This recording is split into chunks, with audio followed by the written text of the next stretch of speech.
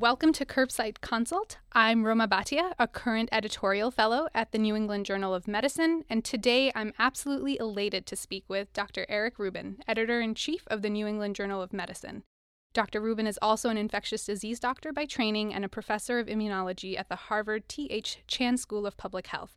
Thank you, Dr. Rubin, for taking the time to talk to me. Thanks, Roma. I'm really curious. In prior interviews, you've mentioned that your mother was a librarian and your father was a salesperson, and they were absolutely determined for you to go to Harvard. Did your family also influence your career choice? And how did you exactly come into medicine, and particularly ID? Well, I should be clear, before I run my mother's name through the mud, this was all my father, who, starting when I was about age 5, I think, told me that he didn't care whether or not I became a doctor, just as long as I went to medical school.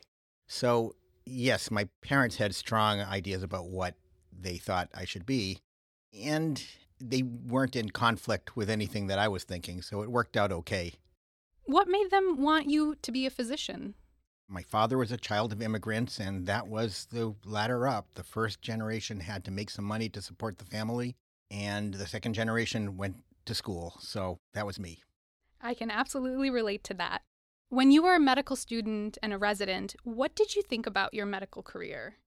I had no idea. I had no plan whatsoever. The only thing that helped shape what I did was the fact that I did research. I did a PhD, and I found that I liked that a lot. So I felt like anything that I did should allow me to continue to work in science. And science for me was basic science, laboratory bench science. So that does produce some restrictions on the kinds of practice that you can have. And for me, what I was thinking was that infectious disease, which can be constrained to be only inpatient service and a lot of time outside, or hem-onc, which is usually mostly an outpatient practice, might work for that and be something interesting to do. So during my first week of internship, my first attending was a guy named Mort Swartz, who was one of the founders of infectious disease, one of the grand old men of infectious disease at the time when they were all men. And he was an amazing person, the best doctor I've ever met, but also this incredibly kind and humble man. And so within my first week of internship, I decided infectious disease was for me, although I could never be Mort. And what about infectious disease particularly drew you? Well, it turns out, and I'm not sure I knew this before I started doing it, that it's a great specialty because it's so incredibly varied. You don't see the same thing over and over again. I'm not going to impugn any of the other subspecialties. But it's unusual to see the same thing in a day. In fact, it's somewhat unusual to see the same thing in a week when you're doing inpatient consults. So there's a huge amount of variety. I also trained at the time that HIV was just starting to become a treatable disease, or at least we had some therapies that didn't work very well. But it was an enormous burden, and it turned out that that created a new outpatient specialty in infectious disease. And I also loved that. I loved the patients. I loved the fact that we could form these long-term connections with people who had a horrid disease at the time. And living through the time of the miracle of being able to treat these patients was so incredibly gratifying. I don't deserve any credit for it, but it felt so good to be able to do something. There's a lot of parallels between the HIV epidemic and COVID.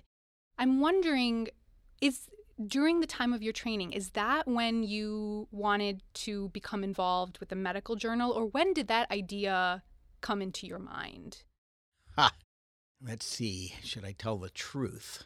When I was a lab person and I was approached by Lindsay Baden, actually, who is one of the deputy editors, about the possibility of becoming an associate editor at the journal several years ago, I didn't really understand how I was in any way qualified for that, but it sounded really interesting.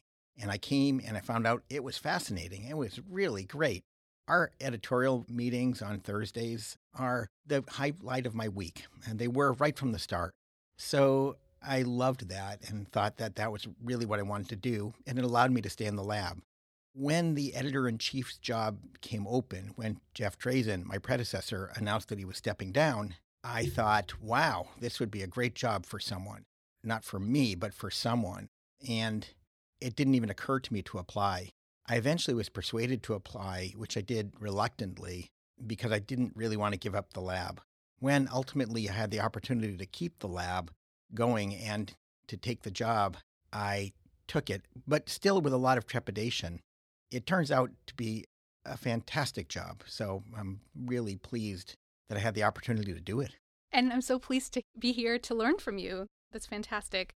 Medical students and trainees in particular these days have a lot of different options. They can go into biotech, they can go into consulting. What would you say makes medical editing and publishing unique? So as an intellectual experience, it's absolutely fascinating. We see such a breadth of stuff.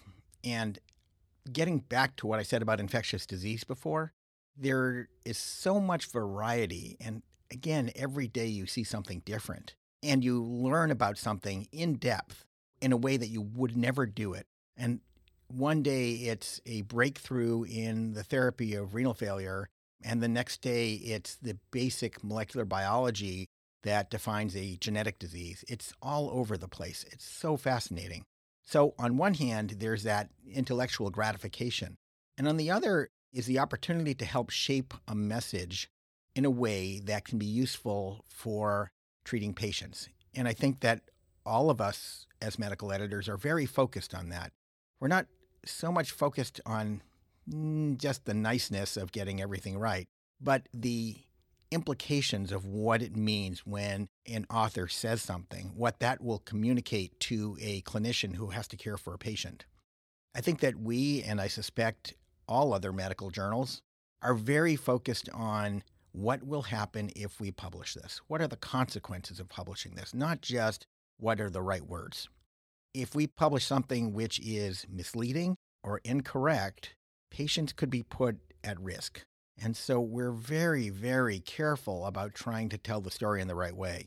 And that has its own set of challenges, which are also interesting.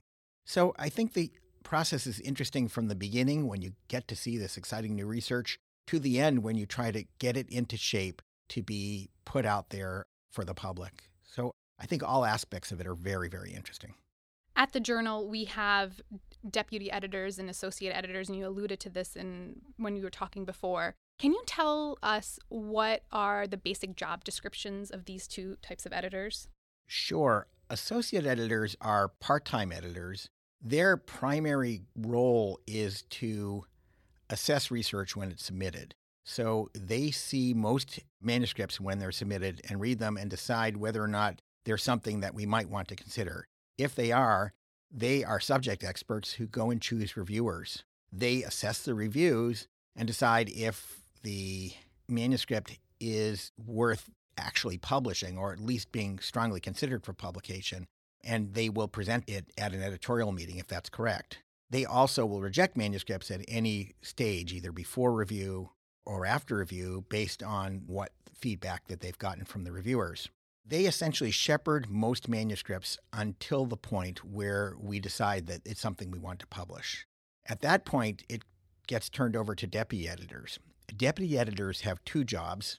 They're full-time, for the most part, full-time clinicians. They still continue to see patients, but they spend the vast majority of their time at the journal. They do some of the reviewing and assessing of manuscripts in much the way that associate editors do, and it kind of depends on the type of manuscript and the specific expertise of the deputy editor. But they're primarily responsible for taking manuscripts that we want to accept and working with the authors and the manuscript editors to get them into shape to be ready for publication. And that can mean making dramatic changes, from changing lots of the wording, in fact, in some cases, almost every sentence, to actually changing the conclusions of the paper. And that is actually fairly common. Mm-hmm. And what type of skills do you think residents and fellows who are thinking that they want to pursue medical editing publishing, what kind of skills do you think it's important for them to have? Well, the first thing is to be good at what you're doing. I think that we don't need people who aren't interested in taking care of patients to be editors, because our job, in a way, is to stand in for the readers. What would help me take care of this patient when they are on a ventilator in the ICU or are on dialysis? How would a particular finding influence how we care for them? So the first thing is to develop an expertise. And the second is to absolutely explore whether or not this is something you want to do. There are various ways of doing that. Roma, you're a fellow. That's true. And we have a fellowship program where we take 3 or 4 physicians every year who are either in training or have completed their training to spend a year and get an idea of what it's like to be an editor and to be in the publishing business. And I'd really urge people who are considering this to do that. There are lots of points of entry, though, and of course, the current editors, most of them got into this after there was the opportunity to do a fellowship. And they got into it either because they enjoyed writing, that helps because certainly being a good writer is part of the skill set that you need, or because they were researchers themselves. In fact, almost all of our editors are researchers or were very active researchers in the past and had a lot of experience publishing themselves. So getting some sort of publishing experience is useful. Now, for a journal like ours, which is primarily a research journal, we're looking for researchers. So it's not just patient care. It's also that they have done research and gotten it to the point of publication so that they have some idea of what are the keys that need to be communicated. Right. And we've heard a lot recently about how difficult it has become to obtain NIH funding. Do you think that as trainees explore this and come into their own careers, is this going to be a rate-limiting step for them to be able to get publishing experience and to do their own types of research? I don't want to discourage people from research. I think that NIH funding goes up and down over time, and that people should certainly try to do what they want to do. In fact, when people have done some research and found that it's not for them, or find that obtaining funding is not very attractive, but they really enjoy the research, they're very good candidates for us because they know and understand the components of research, so they can be very good editors. But yes, I think that it is important to have gotten that experience, not necessarily as an independently funded investigator. Certainly in clinical research, there are many large studies where there are many investigators involved, not all of whom are the PI. So I think there are a lot of ways to get into research. In fact, in clinical research, it's pretty much the standard that you start out as a supported investigator, a co-investigator, before you'd be a PI. And I think that's excellent experience for someone who might want to consider publishing. So do you need to be a professor or an associate professor to be an editor at the journal? No, it depends a bit, though. We have kind of 2 different phenotypes. The associate editors, for the most part, are senior people. They've spent a lot of time in the field. They know a lot of people, which is very important, having connections so that they can recruit reviewers, so that they know what the important research studies are that are going on out there. I think that we're likely to continue to use more senior people in that position. For deputy editors, however, we have people who have started research careers and then decided that's not right for them, who are interested in doing something like this, who continue to be clinically active, who tend to be younger, which is good for us. So we get them in their prime.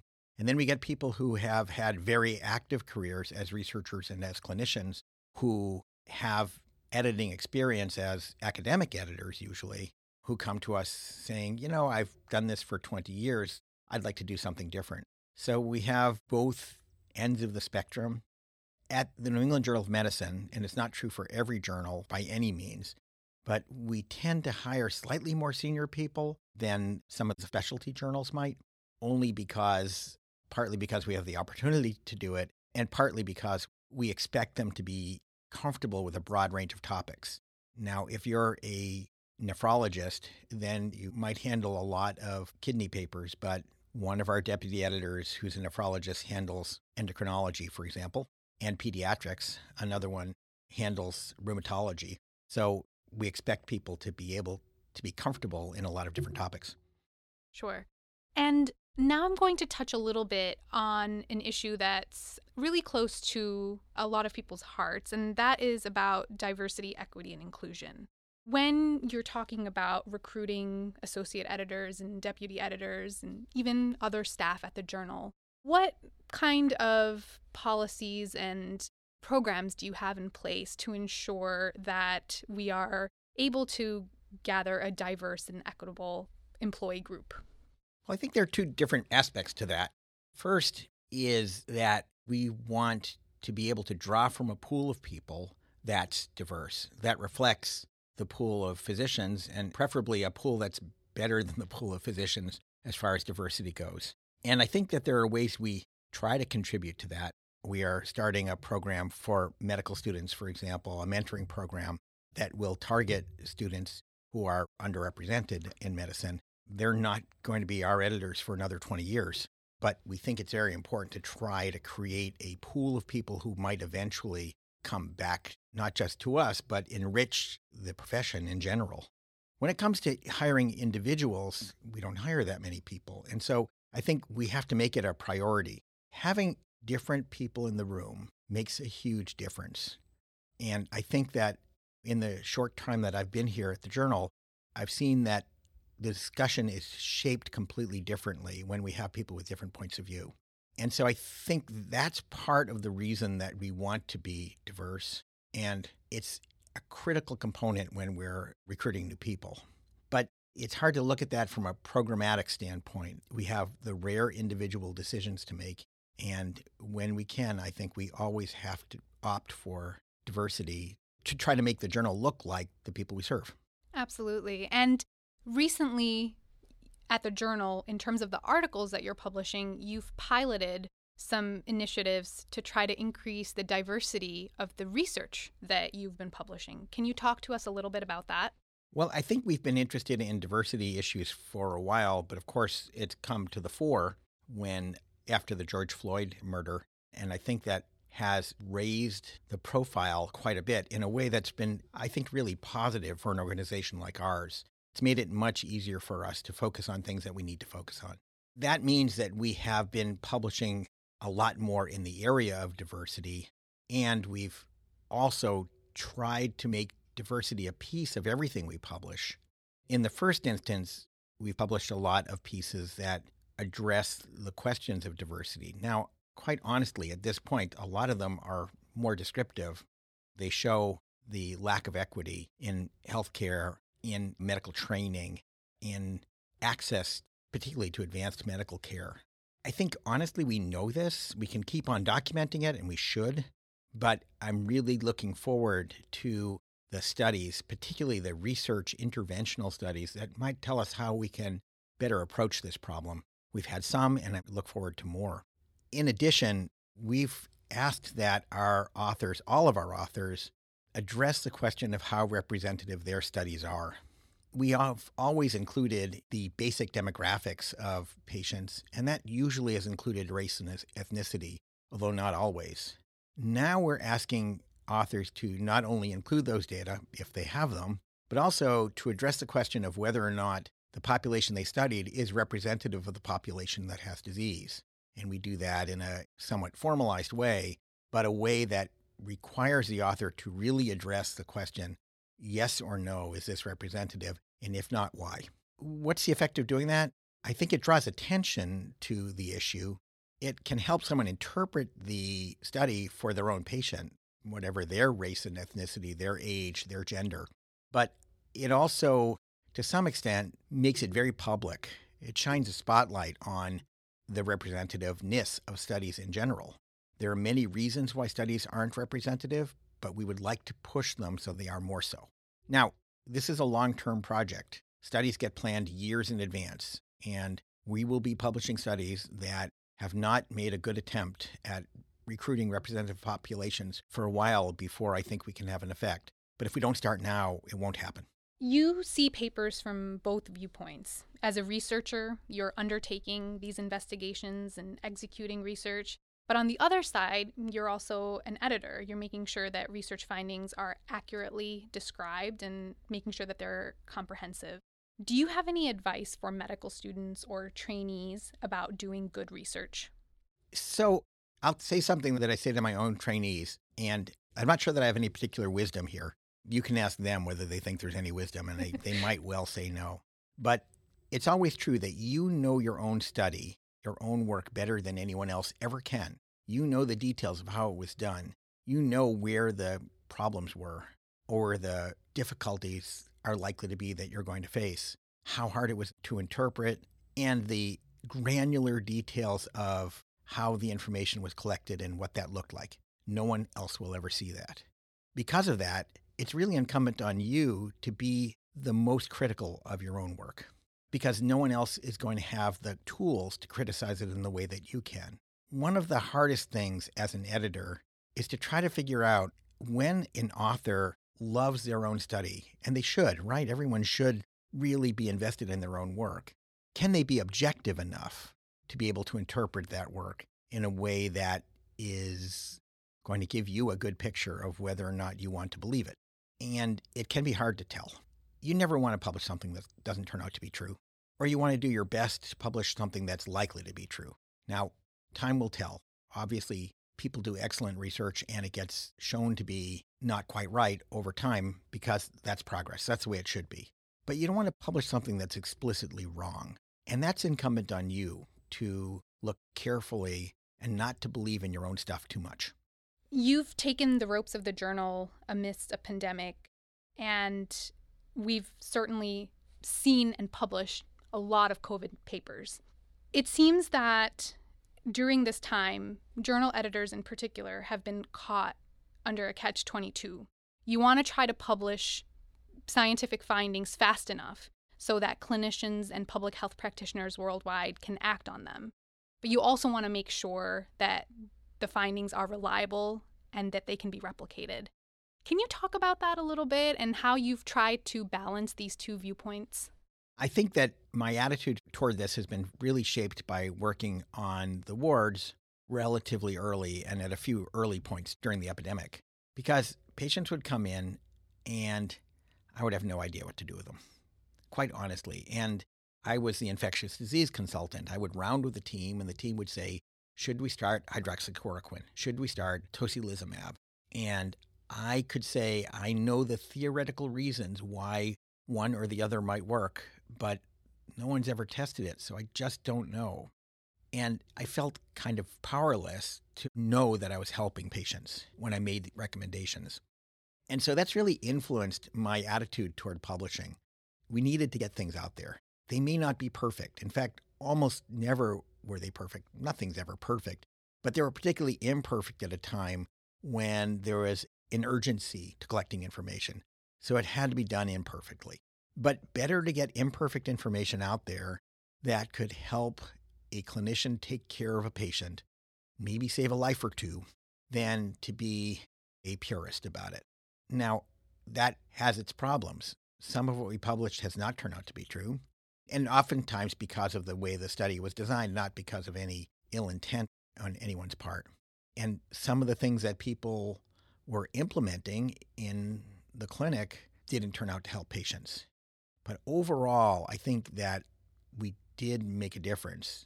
We and other medical journals make a difference in how patients were cared for, and the trend was very positive. So I'm actually proud of the work that we did and other medical journals did in trying to streamline the process and get things out there, get things in front of people in a way that would make a difference. How many of them will stand the test of time? I don't know. We try to be a journal of record that people can look back and say, oh, well, this is true because we published it. And some of what we published during the epidemic may not hold up as well as some other things. Still, we're talking about millions of lives in the balance. I think the decision to go ahead with things, even if they were not at the same standard that we would publish on ordinarily, was very important. You've previously said that your mission at the journal is to deliver highly valuable medical research and reviews for the healthcare professionals, but that how we deliver information may change. What kind of changes do you anticipate in the next 1 year, in the next 5 years, and in the next 10 years? I think that our ability to innovate in how we deliver information was altered by COVID, both in positive and negative ways. In positive ways, it has taught us that we can do things more quickly than we did before, which can be important in a breaking news situation like COVID. We were allowed to do that because of an incredible staff here. They really were working night and day, literally night and day and weekends to get the journal out when there was a huge amount of pressure to get things out quickly. But we clearly do have the capacity when it's important. So we were able to make some changes. We started a podcast on COVID, and we just did that spontaneously one day. There really wasn't much thought that went into it. But I think that it has opened the door to doing other things, most of which we couldn't do because we were just so overwhelmed. But over the time scale of a year, I think we will see differences as we start to experiment with new things, with new videos, with new podcasts, with other ways of getting information out there, with research summaries, with explanations with editorial type pieces which explain why studies were done and how studies were done. And so I think that we're going to work hard to help our readers, and I say readers very advisedly here, get the information that they need. And that's because our readers aren't necessarily reading the journal. They may be reading the abstracts, or if that. So people get information in different ways. Younger physicians get information very differently from older physicians. We want to be able to be there for both of those groups, for any group, and be able to get them to understand in a way that we think is important, with the kinds of rigor that we put into that process, what we're publishing and how that can affect the patients they're caring for. So can we expect to find the New England Journal on TikTok? Good question. I'm not on any social media personally, so I will defer to people on social media, but certainly we are on a lot of other social media platforms, and I wouldn't be surprised if we're on more going forward. Somewhat related to this, during the pandemic, we've never seen so much distrust in science, in medicine. How do you view your role and that of the journal in this? It's been a really very difficult time. What do you do about misinformation and about disinformation out there? I think that, for me at least, the best thing we can do is make sure we produce trusted information. It's really hard to stamp out fires. It's really hard to say, this piece of disinformation is incorrect, so is this one, so is this one, so is this one. And you can spread yourself thin doing that. I think we're much better off saying, here's something that's true, and putting it out there as something that's true and something that we stand behind. Hopefully people will trust us. There will be a population who won't believe anything that we ever publish. I'm not sure we can easily fix that. But we particularly are trying to communicate to healthcare providers because they, as a group, are a particularly trusted group. So we would like to earn their trust because their patients have trust in them. And hopefully that way, the sort of rigorously curated material that we're publishing can make it down to their patients. Can you tell us a little bit about what you view this editorial fellowship with the New England Journal to be, and why a resident or a trainee or somebody who's recently completed training, why would they want to do this? Well, I'm going to turn that one back to you in a moment. I'll say for my part, I never was a fellow. Seems like an experience that I would have loved. The fellows get exposed to everything. They get responsibility for everything. We even let them do their own podcasts. And I can attest to that. And I think that breadth is interesting, and I think it often changes people's thinking about what they want to do going forward. A lot of the people who come to us, some of them are interested in publishing. A lot of them aren't sure what they're interested in, and this gives them a chance to spend a year in a very supportive, I hope, and really intellectually rewarding environment, and see a broad range of medicine and decide what it is that they really want to do that's really important to them. So I think it is a really great opportunity. It's been great for us, though. I have to say that having new blood is super important to us. Our editors come and they stay. It's a pretty good job. And that means we don't have the kind of turnover that we need in order to infuse new ideas into the place. The fellows have been great. Over the years, we've learned so much from our fellows. And I think that from our standpoint, it's really important. But now let me be the questioner. Roma, has it been a worthwhile experience for you? Absolutely, it has. I've always loved writing and reading and trying to communicate information in a succinct way. And the skills that I've learned during this year have definitely honed in on that experience. But it's also made me realize that I want to be a specialist, that I want to develop an area of expertise, as you were alluding to earlier. And so I've actually decided that I'm going back to fellowship training, and I will be a hematology oncology fellow in the summer. Wow, that's like the second best specialty out there. That's right. Although I'd have to argue with you about that. And I'm curious, coming into the fellowship, had you been thinking along those lines? What were you thinking about? I had actually done a health services research fellowship prior to doing this fellowship. And so I always knew that research was really important to me and that I wanted to get to the question of increasing health equity, specifically in cardiovascular disease and cancer. But I think this particular fellowship made me realize that medicine is so broad, and in order to effectively analyze it, you need to develop an area of expertise. And I found that what appealed to me the most was oncology. And plus, I really had some tremendous patient care experiences in residency. And so drawing on both of those two things together really convinced me to apply. We'd love to get more great fellows like you. So what would you tell people who are considering something like this? Well, you've really turned the tables on me. I wasn't prepared for this. Well, you didn't tell me any of the questions you were going to ask me. It seems only fair.